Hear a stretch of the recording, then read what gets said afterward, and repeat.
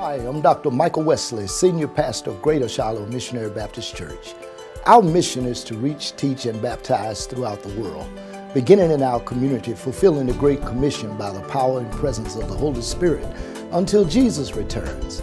That simply means we're here to reach irreligious people and turn them into lifelong devoted followers of Jesus, equip them for a place of service in the church, and send them out on a mission for Christ in the world.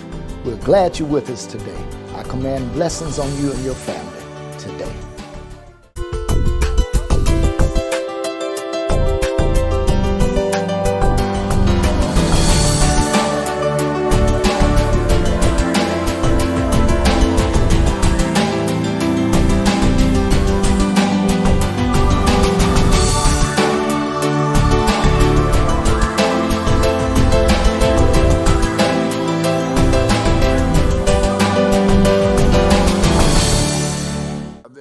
Today when I was in here at 8 o'clock, 10:45 service, and the young man read Joshua chapter 3, boy, I almost stood up because I almost was going to go there tonight.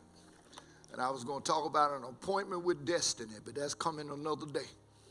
And then I came in here, and Dr. Walker got up, and she read the passage and started talking about the opportunities, and I said, And I was going to think about that. I thought about that too. But I said, all right, here you are.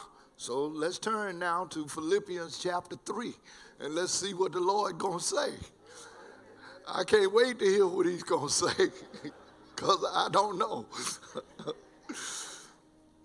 Verses 8 through 11. I'm familiar with the passage. And I've looked at it before. But it doesn't mean that's where it is now. In the 8th verse of the 3rd chapter, Paul said, yea, doubtless. And I want to start verse 7. I think that's where I really want to start, verse 7. But what things were gained to me, those I counted loss for Christ.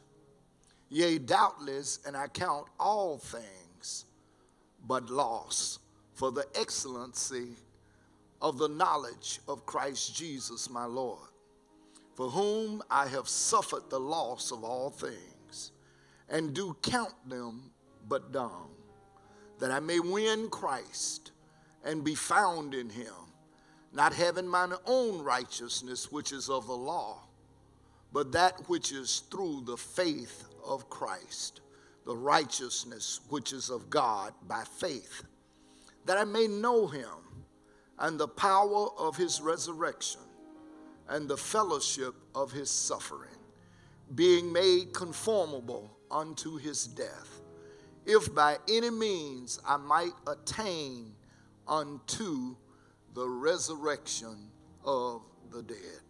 This is the word of God for the people of God. And I want to talk about, I'm talking about two things. I want to talk about what are you really after? And I also want to talk about the privilege of knowing God. See, what are you really after speaks of the pursuits in our life, those opportunities that you heard about earlier. And this year, as we bring it to a close, there have been a lot of people who have met with various levels of disappointment. And some of the disappointments have to do with what you were after. There are a lot of things you can be after. This is a big world. We live in the greatest nation on the face of the earth, even though the political structures sometimes fail us and make us sick. It is still the land of great opportunity. And people are pursuing, they are after everything. They're after things that are ordained of God, and they're after things that Satan dangle in their face. And because of those pursuits, we sometimes can get off track. I mean, it was true. It's been true in every generation, in every period of human history, that men have been after different things. And it depends on what that is as to what that outcome will be. Jesus himself made it clear about our pursuits. In Matthew's Gospel, chapter 16, and verses 25 and 26, he makes this statement. It's recorded many times in the scriptures, but at those places, this is what it says. It says, what will it profit a man to gain the whole world and in the end do what? Lose his soul. So you can pursue a lot of things. You can be after a lot of things, and you can accomplish and you can accumulate a lot of things, but don't let it mess you up. You got to be after the right thing. And one guy that I know about that was like that. There were many in Scripture, but I'm going to talk a little bit tonight about Paul because he changed his pursuit. See, this whole idea is about exchange. I may have been after, I'm not here to knock anybody down or to criticize what may have been your pursuits, but the deal is this, is to recognize that there has to be an exchange. Maybe you've come to the place that you realize that what you were after did not produce the satisfaction that you thought that it would. Or it did not bring the thrill that you thought it would bring. You know, even B.B. King said years ago, after pursuing what he thought was good, he came up with the phrase, the thrill is gone. You know, and it's gone for good. And sometimes you have to reach that point where the thrill of whatever it is that you were after has run its course and is gone for good. And when you reach that point, then it's time to exchange that for the right thing, for a different kind of thing. And any person who changes the pursuit of chasing worldly goals and worldly dreams for godly intentions and for Christ himself will pay a price.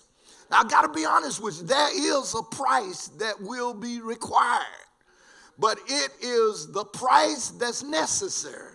What is that price? To give up everything that I am for all that he is. And I mean, I know that might sound like a lot, and it is a lot. When I have to give up my dreams and my goals and my thoughts and my understanding and my pursuits to exchange those for what God would direct. That's what Dr. Walker was talking about. He is the one who places the real and the right desires in our hearts. But you know what we often say? We hear God clearly. It's not a person in here who doesn't hear God clearly. But we say to God so many times, I hear what you're saying, but this is what I'm going to do.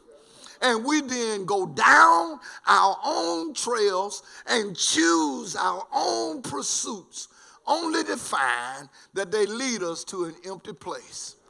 I mean, man, listen, none of us, we didn't get here being crazy. We got here through trial and error. And I'm not knocking you down tonight. I'm just appealing to you, before the year ends, evaluate yourself and look at what you've been after, and let's see if we can't become a pursuant of right and godly things. That was a man whose name was Paul. Paul became a great apostle. But at first, he wasn't pursuing godly things. He thought he was.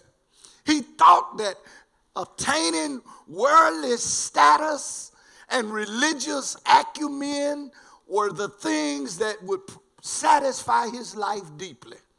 As a matter of fact, in this third chapter of the book of Philippians, Philippians is a letter that's written to a group of people who became Paul's friends and supporters. These were people that Paul met, man, while on his second missionary journey, when he had preached as far as he could go, and the Holy Spirit forbid him to go any further. But he saw a vision in the night of a man in Macedonia saying, come over here and help us. And Paul took that as the belief that God wanted him to go there. And he went there, and he met a girl named Lydia, who was a seller of purple. And you all know the story. Acts chapter 16 records all that happened with Paul in Philippi. He ended up in jail. He ended up, him and Silas being beaten. Midnight, God shook the jailhouse. And man, the doors of the jail opened, and the jailer and his family were converted. And a little church sprang up out of Philippi. And they always cared about Paul and sent him a little something. Wherever he went, they always did so. But now 10 years has passed since the people of Philippi has heard anything about where Paul has been. And they found out he's now a prisoner in Rome. And so they send one of their church members, whose name was Epaphroditus, to take Paul a love gift. But while Epaphroditus was there, he became deathly ill. And once he was healed and raised again, Paul sends him back to the beloved church with this love letter to say thank you. And he wanted them to know, I recognize it wasn't your fault that you hadn't heard from me. You just didn't know where I was. So you couldn't have done any more than what you have done. But I thank you for what you've done. And so he's warning them now. He says, look, be aware of dogs. And you know there are political dogs. There are family dogs. There are community dogs. There are a lot of different kinds of dogs. And he warned them, be aware of those who call themselves the circumcision, even church dogs, even people who dress up like sheep but are inside wolves. You know you have to watch those kind of folk. And he said, he goes on to say, see, even those people, all they want to do is glory in your flesh, in taking you down, in putting you down, in making you feel bad. He said, I could have been one of those. He said, as a matter of fact, if anybody wanted to brag about the flesh, he said, I had even more to brag about. He said, I was circumcised the 8th day. He said, I was born of the stock of Israel. I was a Hebrew of the Hebrews. I was of the great tribe of Benjamin. And he said, I became a member of the fraternity of the Pharisees. Only 6,000 of those in the whole world. And you're talking about somebody who had zeal, who was on fire. He said, I was even a persecutor of the Christian church. But now what I want to pause right there and help you understand is what changed him. What caused the pursuit to be different? Because when we meet Paul for the first time, Luke only records the observable things that show us what went on, but it doesn't tell us what's in his head. Philippians 3 tells us what's in his head, but Acts 9 tells us what Luke saw. Luke said that Paul, before he was Paul, name was Saul. And he went to the high priest in Jerusalem. And he wanted permission, authority, letters, so that he could go down to Damascus in the synagogues there and bind up and bring any of those who called themselves Christian back to Jerusalem to stand trial and to be put to death. So Paul was pursuing, listen, he was pursuing Christians. He was pursuing killing folk because he thought that's what brought him satisfaction. Luke only records what Paul did. Saw he going down to Damascus, and it was about noon. He saw a flash of light. He fell off his whatever he was traveling on onto the ground, and he heard a voice said, Saul, Saul, why are you persecuting me? And Saul said, who are you? Jesus? You mean you are real? You mean there's a real person whose name is Jesus? How could I have been so wrong? See, Luke doesn't tell us what he's thinking. Luke just tells us what happened. He tells us that he was on the ground, he was blinded, he got up, he went into the city of Damascus for 3 days until God sent a man named Ananias in there to pray for him. And Ananias prayed and the scales fell off of his eyes. And Paul was converted. How you know he was converted? Because in the 15th verse of Acts chapter 9, Paul is called an apostle already. And by the time you get down to the next few verses, he's preaching Jesus to everybody. How do you know he's converted? He's a different man because he is going everywhere now telling everybody about Jesus. But nobody wanted to have anything to do with him because they didn't trust him. Now, come back to Philippians chapter 3 and let's see what happened. Now, what we just talked about in Acts chapter 9 was the physical things. Philippians chapter 3 shows us the mental stuff of what caused him to be different. What caused him to be different is he began to evaluate his life. He began to look at these things that he once thought were gain. And now on that road to Damascus in that dirt, he decides that these things that I've been pursuing are really nothing. And he said, I count them nothing but what the cow left in the barn. He said, I don't value that stuff anymore. All of my degrees, all of my pedigrees. Now, I'm not criticizing anybody that got degrees because I got them. I went to school for them and was thankful for them. Yeah, they called me Reverend Doctor, and I could be called Reverend Doctor, because I really have 3 doctorates. But I don't even worry about that because that doesn't mean anything. Do you understand? You know, the jobs that I've had, the places that I've gone, the people that I've met. And I've met some impressive people in my life. I really have, in all genres of life. I've met some of the best in music. I've been on the stage with some of the best. I've been in places, man, no one would even dream that a black boy from Titusville would have gone to. I've been in the palaces in England. I've seen the crown jewels. I've been standing in Buckingham Palace. I've been at the Taj Mahal in India. I've been on the Great Wall of China. I've seen the terracotta figures. I've been in places that people can only dream of. But like Paul, what things were gained to me that I thought were important, I found out that they are nothing. Not in pursuit, not in comparison with what I'm after now. And what am I after now is the privilege of knowing God. Oh, man.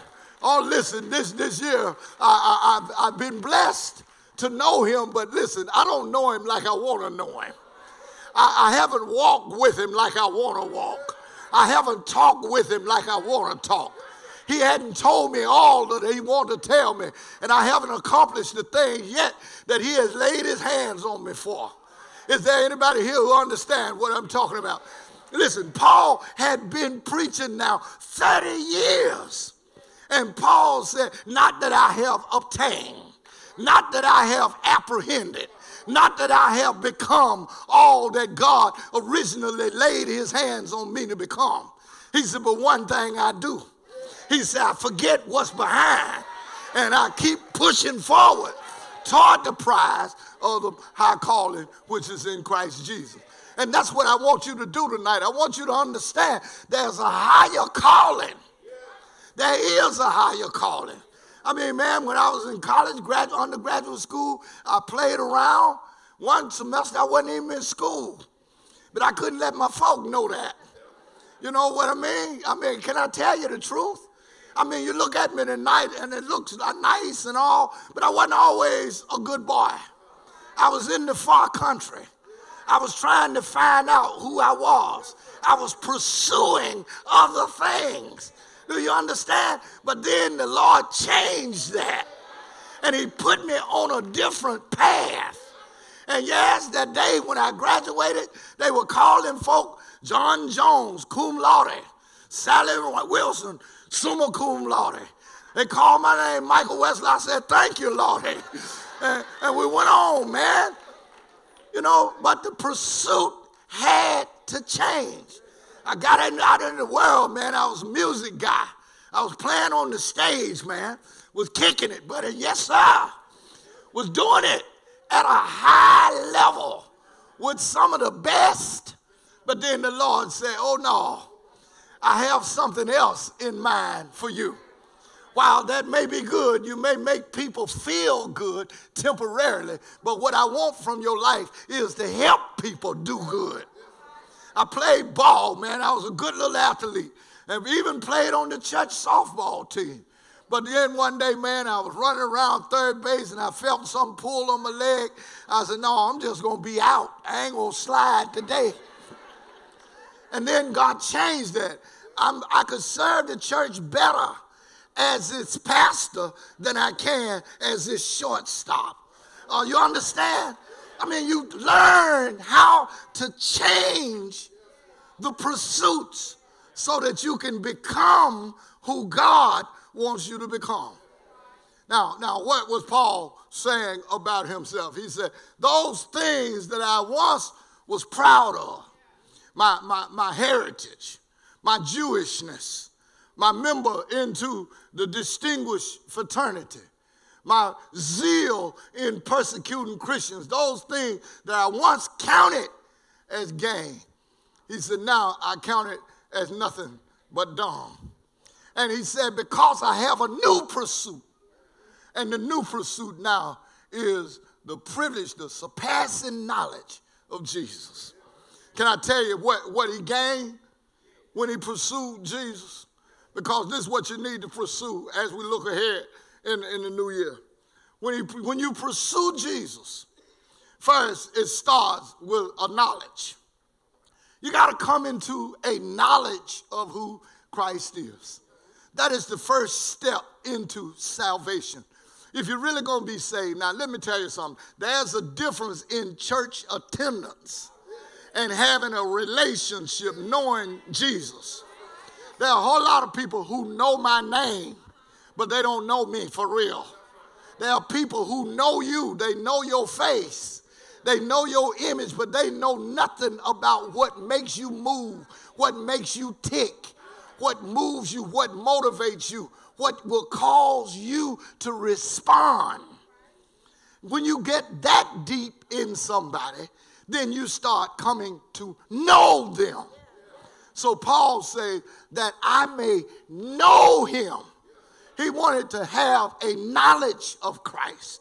Now that knowledge, that word knowledge there in the Greek is the word gnosis. And the word gnosis really has a mystical kind of terminology or connotation to it. To gnosis, for the agnostic, the false religions of that day, they claim to have a secret mystical knowledge of series of understandings that got them up to their deity of choice.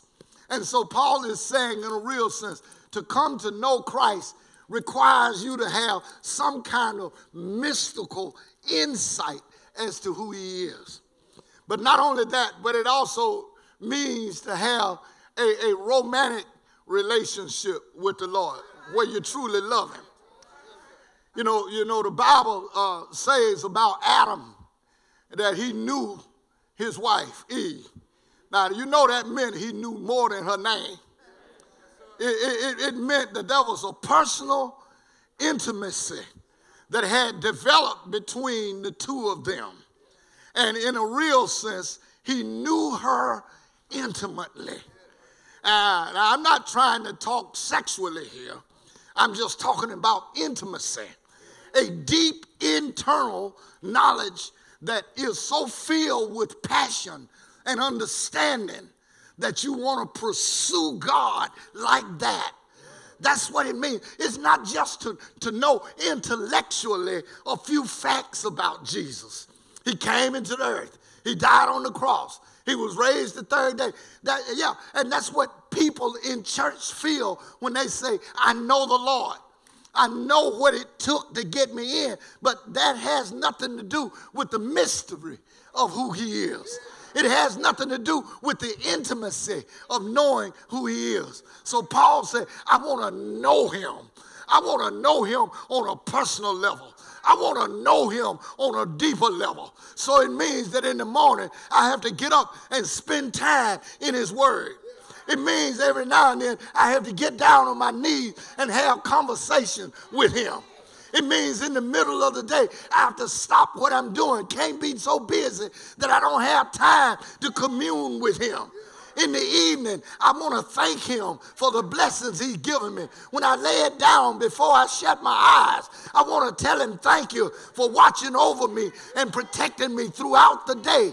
The intimate knowledge of God is what we need to have.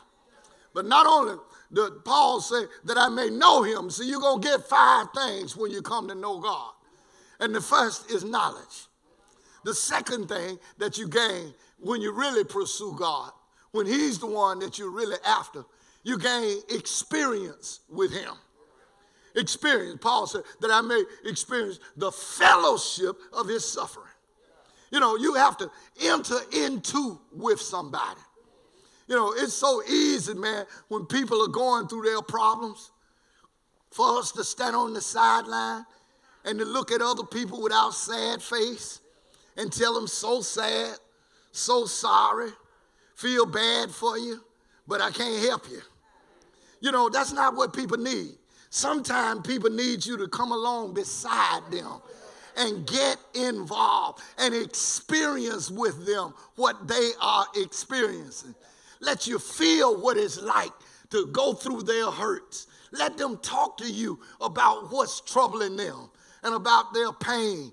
That's entering into a deeper experiential relationship with another person. Well, Jesus does that for us, and he wants us to do it with him. He enters into our suffering. You don't go through what you go through by yourself. God comes along beside you. He get right in there with you. When you hurt, he hurt. When you're crying, he's crying. And sometimes he takes out the invisible napkin and wipe the tears from your eye. When you're lonely and nobody else know why you're hurting, you can't even tell anybody. But the Lord comes along beside you. You know, you feel like you're by yourself. Anybody else ever felt like you were by yourself? You know you can be by yourself. You can be in a crowd, man. The house can be packed, and yet you feel so alone. But the Lord enters in with you. And that's the kind of experience you want with him. You want to enter into the things that he's suffering from. What is he suffering from? When he look at the hurts that people are causing for one another. When he look at the destruction of families. When he look at the craziness in the politics. When he look at the inhumane treatment that people do. God heart hurt. And because his heart hurt, guess what? Our heart should hurt. But if we can walk past people and never be concerned, if we can listen to our sisters and brothers, people that we know, and never be concerned for real about what they're going through, sometimes God will make you be the solution to somebody else's problem. But you won't ever be the solution if you won't enter into the fellowship of the suffering with him, like he does with us. But that's a deeper relationship. Are you seeing what the pursuit is? One time I was after this, but now, Paul said, I'm after this. I'm not only after the deeper knowledge of God, not only am I after the experience of God, but I want to enjoy not only the fellowship of his suffering, but I also, thirdly, want to know his power. Oh, listen, anybody here tonight want to know the power of God? You know, you lived in 23 anemic lives. stuff would come up and you would almost just melt. You almost just drop out because, you didn't know what to do. But there's never a situation where God's power is not sufficient for you. God's power is always enough. This is the same power that spoke and said, let there be, and stuff started happening. This is the same power that stood on the storm and said, peace be still. This is the same power that stopped the funeral procession and said, get up, little boy.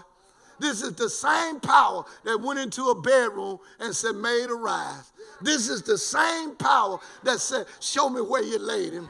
Move the stone and I'll call him back. This is the same power that took fish and loaves and opened a bakery and a fish market on the side of a mountain. He has the power to do anything but fail. And Paul said, I want to know him like that. I want to know that kind of power in my own life. Listen, if I go into 24, I'm expecting the power of God. I'm expecting some of the chains to be broken. I'm expecting some of the things that have held me back to turn me loose. I'm expecting that some of the circumstances and situations that I've yielded to in time past that I stand up against because I have a newfound power. Do you understand about the power of God? Listen, the power of God, what kind of power is it? Can I really tell you what kind of power it is? It's called resurrection power. And it shows up best in cemeteries.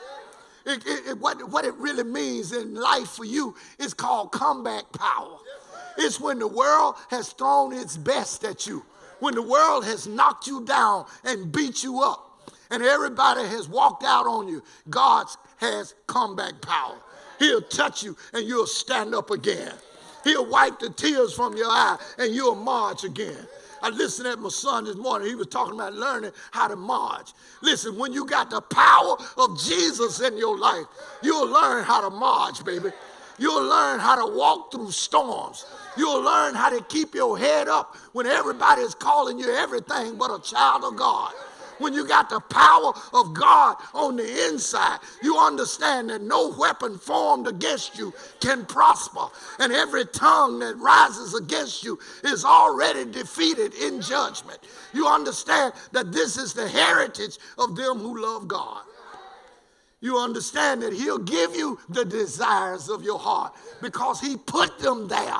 And if he put them there, he knows just exactly what it takes to move you to the place where you can accomplish them.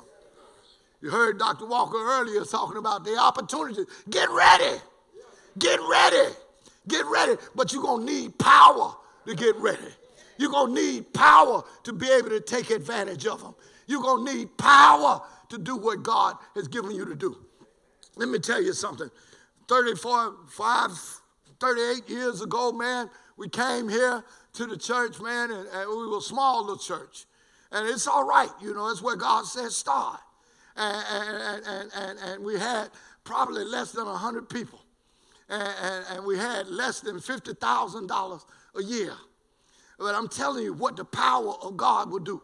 God has dropped more than 9 million this year. Man, God, man, that's God's stuff. That's God-sized stuff. And guess what? What am I expecting in the new year? I'm expecting even more. Not because of greed, but because of the power. We got to break the bonds of poverty in the community. We got to get people off the streets and get people in houses. We got to help people get to work. We got to feed hungry people. We got to change lives, not just talking about it. We've got to be able to do it. And that requires the power of God. Yes, that's what you get when you pursue him. When you come to know him, you come to know the power of his resurrection. You come to know the fellowship of his suffering. You come to know him through the knowledge of who he is. But not only that, but number 4, you get a chance when you move into the deeper relationship with the Lord. Now this is Paul's own testimony here that we're sharing with you. but it's also my testimony. And it's also should become your testimony. That what God is doing, God will bring you through. Amen. Anybody believe that? Anybody believe God will do it? Anybody know he's waiting? Man, the clock is ticking. The year is moving. We're moving on toward what was, past what was, into what God has in mind for us. The fourth pursuit is the fellowship with Jesus. Just to know, man, there's no final statement to be able to say that he walks with me and he talks with me. Look at that, that's personal. And he tells me that I am his own. And the joy we share as we tarry there, none other has ever known. The fellowship with God, the fellowship with Jesus, man, the daily walk with him.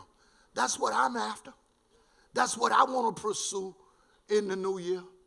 I want to do what Paul did. I don't want to continue to go down wrong trails and chase rabbit holes. Even though there was nothing wrong with those things, yes, it was. What was wrong with being a Hebrew of the Hebrews, a Pharisee of the Pharisee, of the tribe of Israel, the stock of Benjamin? What was wrong with that? When he used those things to substitute for his relationship with the Lord. See, when you allow these otherworldly pursuits to make you think that's what makes you whole, when you allow these other things to say, that gives me clout, that gives me status, that's what satisfies me, then it's wrong. And so Paul is saying, I don't want that. I want the daily fellowship with Jesus. Does anybody here want the daily fellowship with the Lord? Now, we're going to give you an opportunity through what we call the 21 days of prayer. Why 21 days? Because it gives you a chance. Anything that you do for 20 days becomes a habit. And if you spend time with the Lord for 20 days, 21 days, you begin to develop a habit of wanting to commune with him and hear him and to have him direct you. I don't understand how in the world we would dare want to go into a brand new year with all of the challenges, with all of the pitfalls, with all of the mountains, with all of the valleys, with all of the traps, with all of the tricks, with all of the games that are out there to be played, and we not have Jesus as our guide. I just don't understand. I told you earlier, I've been to too many foreign countries where I had no idea where I was. But guess what? When I got off the plane, there was a guide. There was somebody there who knew the language. There was somebody there who knew the streets. There was somebody there who knew where to go and where not to go. That's what I'm saying we ought to be pursuing in the new year. We ought to be pursuing him because he knows. I heard it earlier. He knows the end from the beginning. He already knows what 24 has. He knows what December 31st, 2024 look like before even we get to January 1, 2024. And so I want the fellowship with Jesus. I want him to be my guide. I want him to lead me and guide me and direct me. I want him to show me, hey, don't go over there. Don't do that. Don't go down there. And I want him to say, yeah, go on down there. And knowing that if he said go down there, I can go on down there blindly. He might not tell me everything that's going to happen. But I know that if he tells me that's the direction, that's where I need to go. Are you following that? And then Paul says, lastly, he says, when you pursue Christ, when that's who you're really after, when you really want to know him, not only will you gain the experience, the knowledge of who he is and the experience with him and the power with him and the fellowship with him, but in the future, you'll gain the glory. You'll gain the glory. What's the glory? You're not going to live on earth always. You're not. And we see it every day. We see it in massive numbers. And there was a time when only older people died.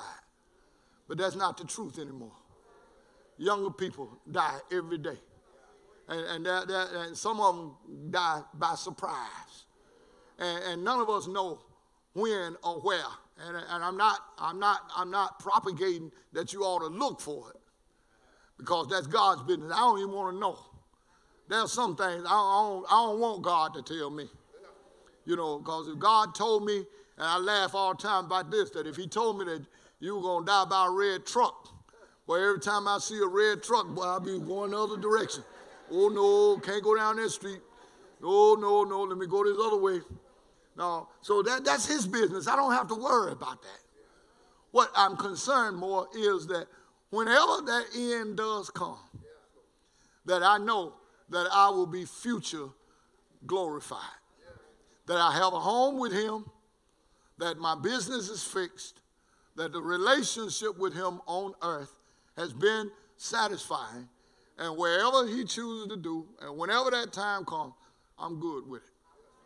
You understand that? And that's what you got to have. You got to have that confident assurance. You can't be afraid. You can't be afraid every time you go to the doctor. I know he tells us ugly things. Doctors can be frightening. Sometimes some of them don't have any bedside manners. Some of them just tell you just real rough. Hey, you ain't gonna make it. And I told one guy one time, you ain't either. You keep talking like that. You know, but it's real. It's real. But when you know that you know. When you know your life is in his hand. When you're confident that everything in that regard is already fixed. See, let me tell you what it's like insurance. You don't get insurance the day after you've had an accident. You get insurance before there's a problem. And you don't even worry about it. You're not looking for the accident.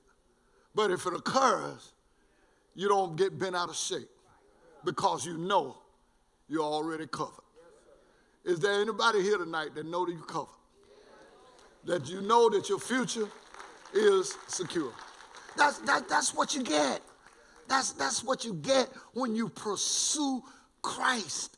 You're not going to get that kind of assurance pursuing other kinds of things.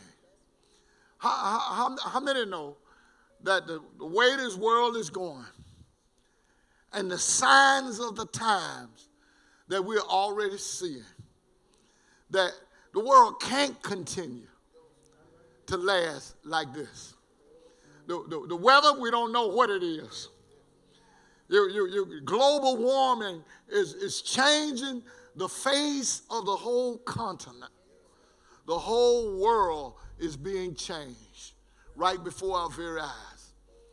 The hearts of fathers are turning against their sons, and the hearts of daughters are turning against their mothers.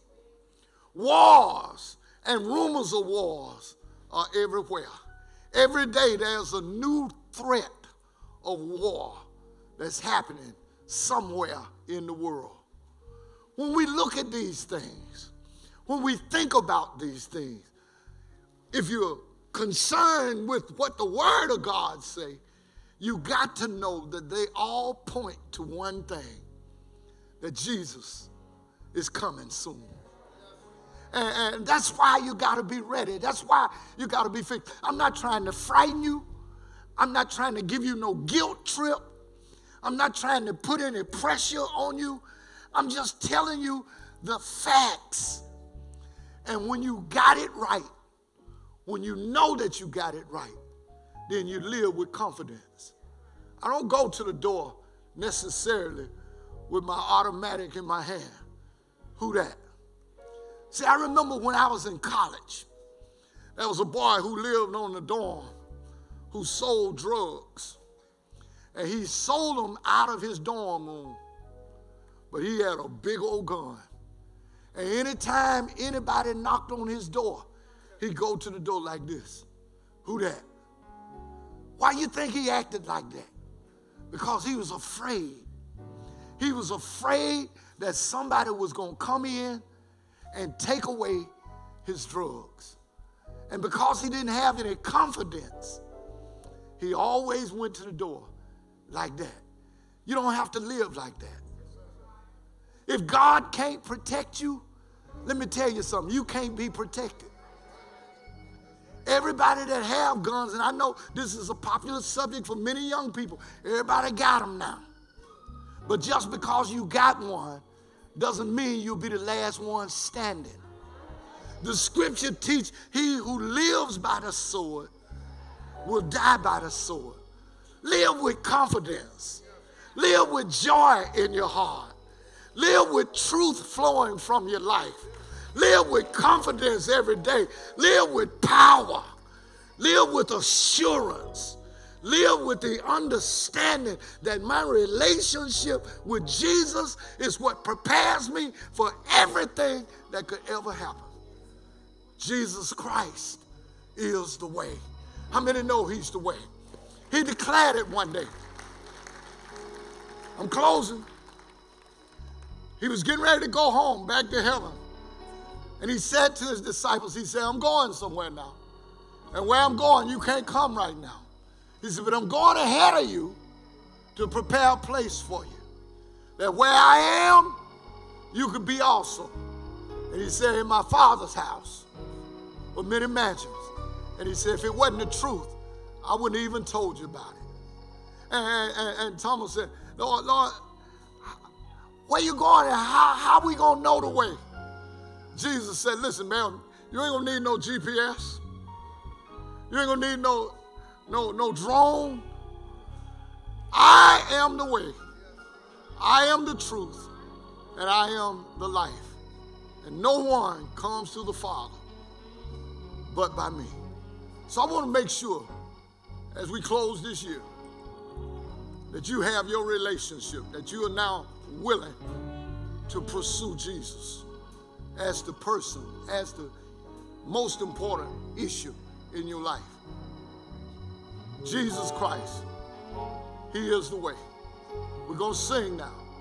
And as we sing, we're going to give you the invitation, give you an opportunity, wherever you may be, whoever you are, however long you may have been living in the way that you are.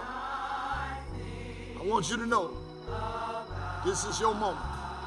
Doors of the church are open. Anytime during this song, give your heart to God. Give your hand to one of these. And let's begin a relationship. Let's know. You got to know what you must do, what you're really after, who you're really after. Privilege of knowing him.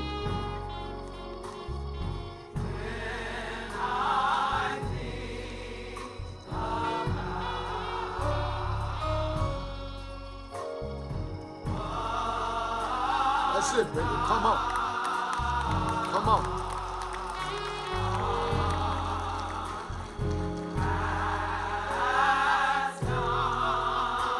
This is Life Change Night.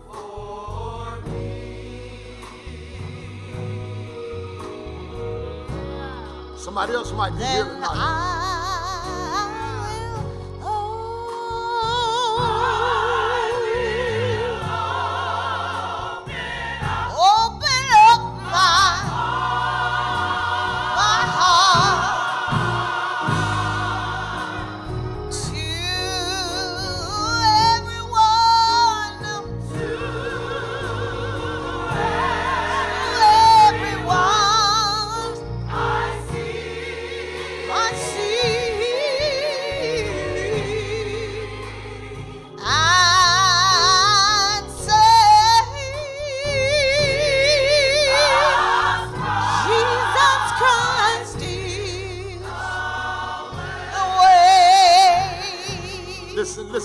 Listen at the verse. No one knows.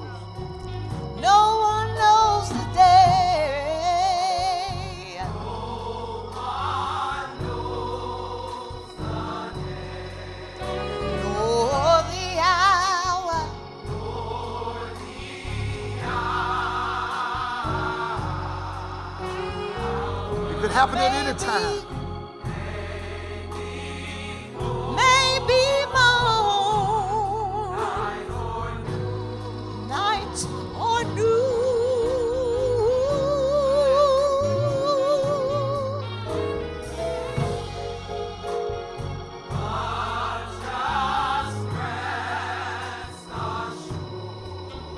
Just rest assured,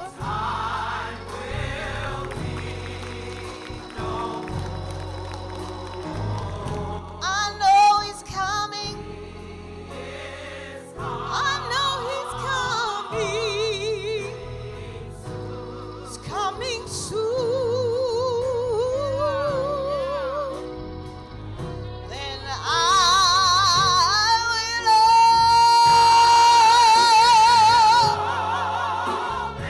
open up my heart to everyone, everyone I see.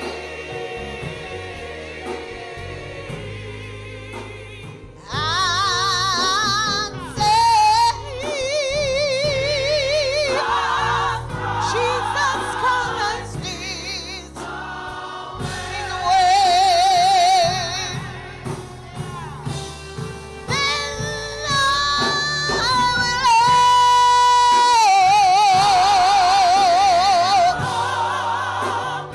open up my heart to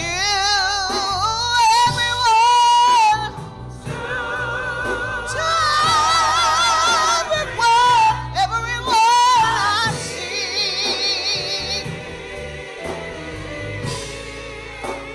And say,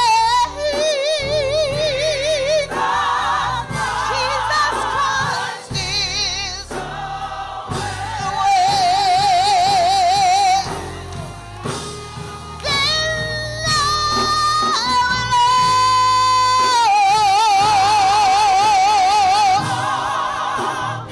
open up my heart to everyone,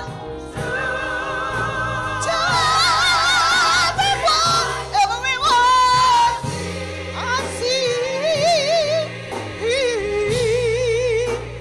I'd say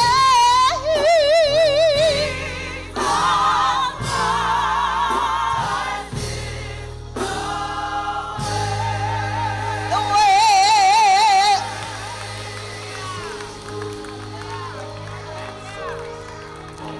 Still not too late. Still not too late. This is your moment. The clock is ticking. Open up my heart, Not too late. to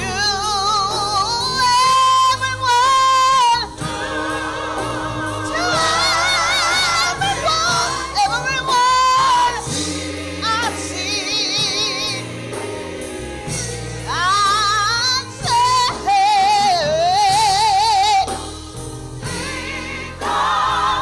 Jesus Christ is the way.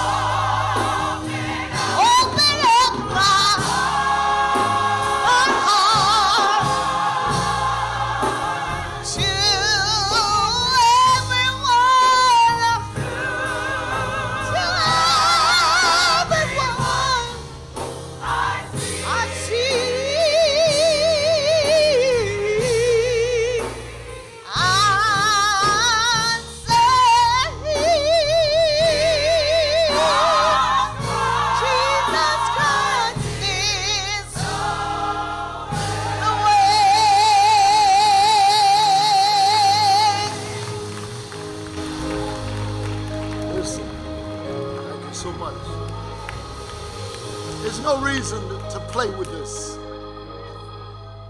just as the time is moving toward the conclusion of this year, the time before the Lord's return is moving as imminently as the end of this year is coming. Hey friends, this is your friend again, Dr. Michael Wesley, Senior Pastor of Greater Shiloh Missionary Baptist Church in Birmingham, Alabama. And I'm back again to talk about this book. We've introduced this book to you before, and we want to tell you a little bit more about it today.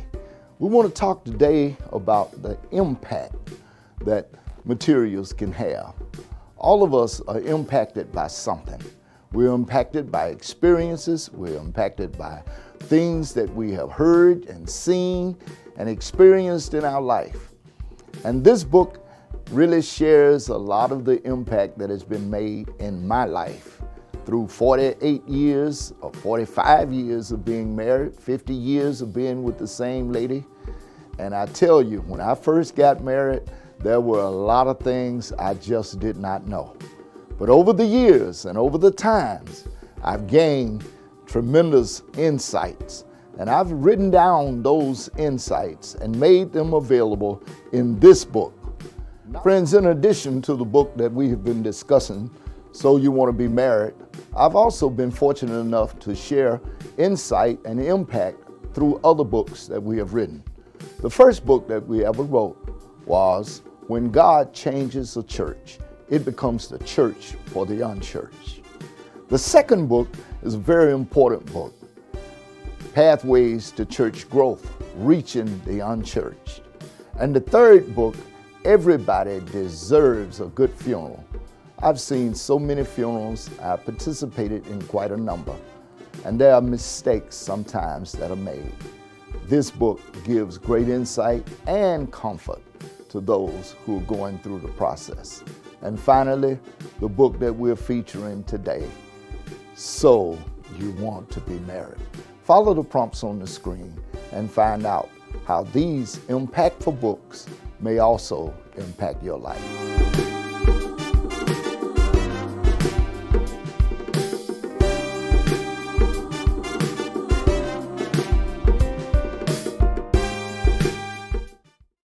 Friends, this is Michael Wesley, Senior Pastor of Greater Shiloh Missionary Baptist Church in Birmingham, Alabama. We really appreciate all of the love and support that you have shown to us through these broadcasts. We've been hearing from people and our friends all over, and we want you to pray about being a supporter and a prayer partner and a supporter of this television ministry. If you believe the Holy Spirit has ministered the Word of God to you and you'd like to see this ministry continue and to share it with your friends, please consider being a supporter. Follow the prompts on the screen. We would love to hear from you.